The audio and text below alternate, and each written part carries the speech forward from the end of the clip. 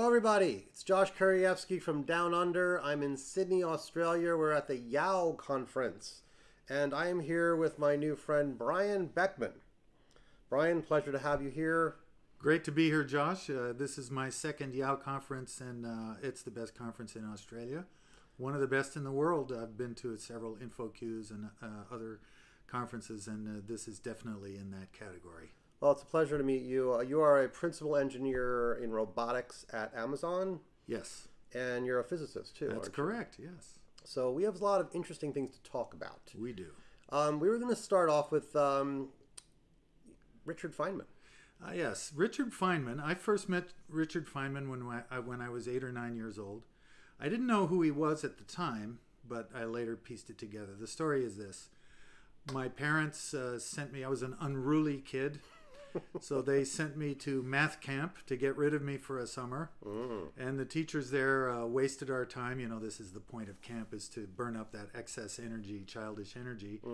Wasted our time teaching us how to do square roots and cube roots the longhand way. Wow. It's an awesome thing, and it takes a whole summer for an 8 or 9 year old to learn this. And then at the end of the course, she said, kids, I have a treat for you, and brought in this guy with this very thick Brooklyn accent. Oh. And he said, okay, kids, you spent all summer learning how to do square roots the hard way. I'm going to teach you the easy way. He says, let's say you want to take the square root of 6. 6 is your target number. Now take a guess. Is 2 the square root of 6? No, that's too small, because 2 squared is 4. Is 3 the square root of 6? No, that's too big, because 3 squared is 9. So why don't you start with 2? Take your target, divide it by your guess. That's 6 divided by 2, that's 3. And average it with your guess, which is 2. So 3 plus 2 divided by 2, that's 2.5. Guess what? That's a heck of a lot closer to, 2.5 squared is a heck of a lot closer to 6 than is 2 squared. Do this a few times, and you'll have 1 decimal place every time you do it. And so then he went and taught us to do cube roots the same way. And then he asked, okay, kids, you got any questions for the teacher? Told us who he was, professor of physics at Caltech, named Richard Feynman. And he says, do you kids have any questions for me? I raised my hand and I said, sir, yes. I know about c, the speed of light, and h bar, the fundamental constant of quantum mechanics, and I know about g, the gravitational constant. I know about e and pi and I. And I also know that all these elementary particles, like electron, neutron, proton, pion, kaon, muon, they all have these masses that are like random. So over here we've got these numbers that are fundamental constants of nature, and over there we've got these random numbers that you got to measure in the laboratory. How do they relate? I want to calculate the masses of those particles from those fundamental constants. And he said, kid, that's a great question. And if you solve it, I personally will make sure you get the Nobel Prize. And since that time, I went back and I chased him down at Caltech when I was 12 or 13 and hung around him for a summer. I came back and interned at Caltech when I was 17 and 18, 2 summers. And then I went to Princeton Graduate School for no better reason than that's where Richard Feynman went to graduate school. Wow. So he was an inspiration. More than an inspiration, I shamelessly downloaded him and copied his methods and even copied his style of thinking. Fantastic. And he was very generous with his time. He liked me because he remembered I asked this this question, which, by the way, has still not been answered. Nobody knows how to do that. But he thought that was a great question, and coming from the mouth of a kid, he thought it was even better. So he remembered me and liked me and was very generous with his time. Oh, that's awesome. Okay. Well, so you work at Amazon, and Yes. That fascinates me. I think it's an incredible company. Yes. I have lots of questions. So you have a story we were talking about the other day. We're here in Australia for 2 weeks. We spent a Yes. lot of time together. So, Yes. You were talking about a vendor discount and what you did to make customers more awesome. Oh yeah, this is I found out that Amazon, you know, famously, one of their famous principles is customer obsession, and I found out how seriously they took this. I had retired from Microsoft, and a friend of mine called me up from Amazon and said, I need you. Eric Meyer and I had worked on this reactive framework, and he knew about this, and he called up and he said, I need you to come and make some of the back-end software at Amazon more responsive. We have a particular process where a vendor discount is entered into the system, and it takes too long to get to the website. I'm not going to tell you exactly how long, but it had many steps along the way into the data warehouse. And if you have experience with this, you know how long it takes. And there's no fundamental reason for the computation to take that long. So I said, okay, great, I'll come and do it. I brought Clojure into the company. I solved this problem using RxJava under Clojure. We had a great time. It took me about 2 months with a team of very talented and motivated engineers to prototype this thing. And I'm sitting in the presentation to the vice president of that division and showing him this stuff. So here we go. We enter a simulated vendor discount. My programmers wave their hand. I got it. I got it. I got it. And a guy in the front row says, and I bought it. This was not pre-programmed, but he bought the item that I had faked the vendor discount With the vendor on. discount? Mm-hmm. Yep, in 10 seconds. So this reduced a process that took way too long into 10 seconds. Then the vice president, he scowled at me and he says, how much is this going to cost my company? And I said, that's really good. I don't know the answer to that. And I went off, and it took me a couple of weeks in the finance department to chase down all the components and do a survey over the sales records. And I went in and I put the badge on his desk and I said, I just cost your company $39 million. $39 million. $39 million, because we're getting a discount to the website faster. So the prices go down sooner than they would have gone down. Mm-hmm. And he looked at me and he smiled. The guy had completely gamed me. And he says, fantastic, that's $39 million. We are not overcharging our customers. We love it. Go do it again. Wow. So they mean it.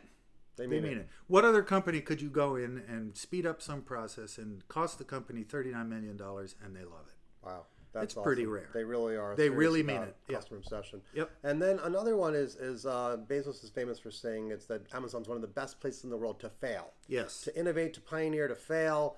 Failure is encouraged. It's going to happen. Can you say more about that? Yes, certainly.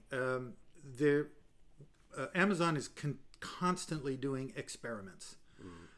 We're looking for ways to, the business is dead simple. We're trying to deliver things faster, safer, cheaper to the customer. And let me just reiterate those: faster, safer, cheaper. Yeah, we've got all. Yeah, we've got them. Right. Also, safer is make safety a prerequisite. Yeah. Experimenting and learning is what you just talked about. That's and right. Delivery is what we're all about doing. Constant, continuously. Yes. Value.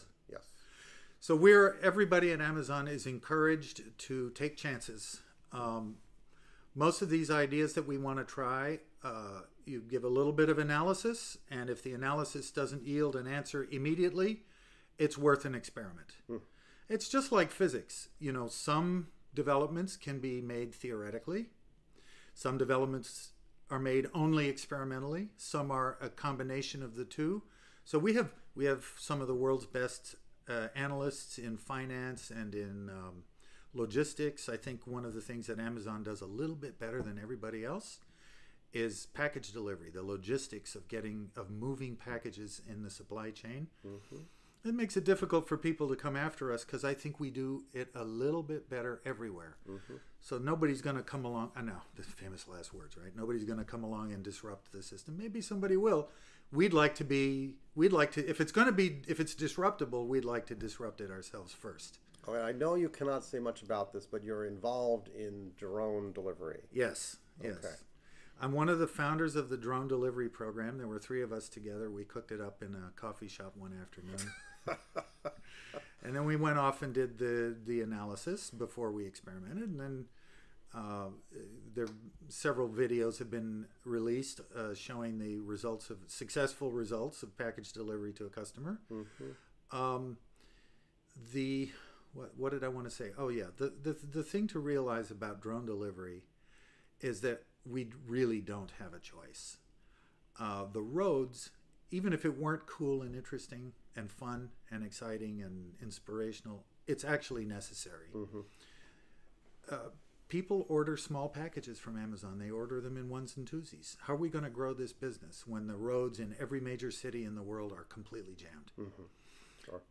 There's a lot of room in 3 dimensions. It's surprising how much room there is up there, and so that's where we got to go. We have no choice about it. And how do you make safety a prerequisite with something as crazy as a drone? I mean, you know. Well, we strive. Of course, we will not actually deploy the solution until it's safe. Right. What does that mean? Mm-hmm. That's getting into very complicated areas. But consider aviation safety in general. Yeah. It is actually safer to get on an airplane than it is to walk down the street. Yeah. It may be safer to get on an airplane than it is to sit on the couch at home. It's safer than a car, that's for sure. It's certainly safer than a car, a bicycle, running in the park, you know. Yeah. So fascinating. The level of safety that's demanded out of aviation is very, very high, and we will not undercut that. Mm-hmm. So the concept, too, of delivering value continuously, this is something Amazon does beautifully. Yes. Is it, what is something, you mentioned something Bezos said in 2005. Yes, there was a directive that if you wanted other groups at Amazon to use your software, then you deliver it as a service. And people's eyebrows went way up. You mean I can't distribute DLLs anymore? I mean, this function call that takes 20 microseconds, you're insisting that I replace it with a service call that takes 20 milliseconds under the best of circumstances? Sounds crazy. But it's not crazy. It does 2 things. And I think this is the key to Jeff Bezos' mind. Jeff Bezos has figured out scaling in a general sense. How to scale a business, how to scale organizations. We're going to get to safety as a psychological thing. Just scaling in general. So one aspect of scaling is make sure that you do enough work to justify having a team. The trade-off is you can have a small team that delivers a DLL, a 20 microsecond function call, but maybe you're not doing enough in that software to justify the team. It forces you to right-size your software. You could need to do enough work to justify a 20 millisecond or even 200 millisecond service call. You have to do enough work, but I'm not going to let you have a 100-person team. So you right-size the team by trading off the number of people, which is always at Amazon. It's these 2 pizza teams. It's the size of a team that you can feed with 2 pizzas, around 10, 5, 10, 15. Organizations bigger than that don't really work effectively in Amazon's way of doing things. Right. In particular, if you get an organization that's bigger than that, then how are you going to do these fail-fast experiments? That's it's a different kind of challenge. But that's how you do it. You right-size the software. It's a forcing function. And services are everything. Microservices are how Amazon delivers value continuously. Yes, that's correct. And I think when you hit the retail website, there's something like 260 service calls that eventually happen. Of course, it comes up right away. We're not going to make you sit there and wait for all of those. But in the background, they're churning away, filling in the deals of the day, the recommendations, the discounts, whatever. Yeah, awesome. And so the question I still have in my head is you're a physicist. Yes. How does a physicist get into software? Yeah. I'm getting pretty old. I come from a generation of physicists where if you wanted something, you built it. And that includes computers. You want a computer system, you build it. And I felt very privileged when I was working at Princeton, which is close to Bell Labs, and I worked a summer with Arno Penzias. And he said, look, these guys down the block here, they've got a new operating system. I want you to try that out. So we got a Unix tape in the late 70s, and we started hacking the kernel because we had to. I had machines that I needed to operate. I needed to learn how to write kernel drivers. To write kernel drivers, you got to learn how the kernel works. You want to write kernel drivers, you need a programming language. So you learn how the C compiler works and how the debugger works. I've probably written 6 or 7 C compilers. Not commercial things, but physicist level things I need for my work. I need a dialect of C, and hey, it's my own compiler, so I can change it to do as I please. Wow. When I was working at JPL, we worked on a big machine called a correlator that took tapes from around the Deep Space Network and correlated them by moving the tape drives back and forth until the signals lined up. So this is a big parallel and distributed computing machine. We learned how to do parallel and distributed computing right on the iron. So that's how I got into software, and then doing a lot of systems work. Hey, Microsoft shamelessly recruited me for a long, long time. I'm the dumbest guy who ever went to Microsoft because I only joined them after they went public. But but yeah, they. So I went and just worked on pure software for a while. But now I'm back in robotics, which is very close to physics, and I'm very happy about it to be able to bring all of that experience together in one place again. So you're experimenting and learning rapidly. You're working in a way to deliver value continuously. Yes. You're certainly making safety an absolute prerequisite for Absolutely. what you deliver. And making people awesome is your goal for the customer obsession. Absolutely. We want to make customers awesome. Yeah. And internally at Microsoft, sorry, not Microsoft, sorry, at Amazon, I know you worked at Microsoft. Yes. But is there psychological safety at Amazon? Well, yes. It's very pointed. You're encouraged to take risks. Yes. And if there's an air or a culture where you feel like you're going to get stabbed in the back if somebody finds out that you made a mistake, it's not tolerated. Because how can you take risks if you're watching around the corner for that guy who's going to assassinate you Right. for making a mistake And say, oh, you're a low performer. Look at the mistakes you made. We're going to let you go. Yeah. Because you're in the bottom, whatever, quartile or that General Electric. Yeah, that old GE Jack Welch thing. Let's have a strong Darwinian system to weed out the low performers. There are low performers at Amazon. There are low performers everywhere. Anytime you get a group of people together, some of them are going to be better than others. So what do we do with the low performers? Yeah. Very simple. Another one of Amazon's famous, leadership principles that we take bloody seriously is hire and develop the best. So if we hire you, you probably belong at Amazon. If there's something wrong with your performance, there's something wrong. So we're going to fix it. We're going to fix it together. We're going to sit down and talk about it and figure out what's wrong, what's in the way. Maybe it's bad chemistry with one of your coworkers. It happens. So we move you. Yeah. Heidi Helfand. Yeah, Heidi Helfand here is talking about dynamic reteaming, and where she has companies that move people around just to stir them up, to prevent problems like this from stagnation.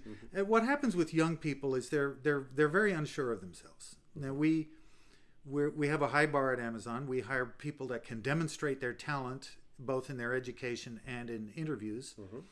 But people get stuck in circumstances where they're afraid to talk, and maybe they'll have a quarter or two where they're not performing well, and we will fix it. We will talk to them. We'll figure out what's wrong. I'm coaching several people who are not necessarily low performers, but I'm happy to coach low performers as well on things that they call opportunities, things that you're not doing as well as you might do. So you go look for somebody who can do those things better and to teach you how to do it. So it's a very open culture. It's amazing. Yeah, I'm a big fan. And both as a customer and just what I know, I'm just talking to you and others about just how the company runs. It's phenomenal. So it is phenomenal. It's getting very, very big. And that is going to be a massive challenge. And it's going to challenge my hypothesis that Jeff Bezos's secret sauce is scaling. So we'll see. Yes. Human pathologies are everywhere. They get entrenched in organizations, and who knows what will happen. But I think Amazon is better equipped to handle the challenges of scaling an enormous organization better than other companies. And by the way, we're still much smaller than Walmart. Wow. Yes. Much. Yes. That's great. All right. Well, that's a good note to end on. Brian, it's an absolute pleasure having you on the show. Pleasure meeting you, and I look forward to meeting you again sometime. Thank you for coming and sharing some of your wisdom. Great, Josh. Thank you for having me. It's been fun. Okay, over and out.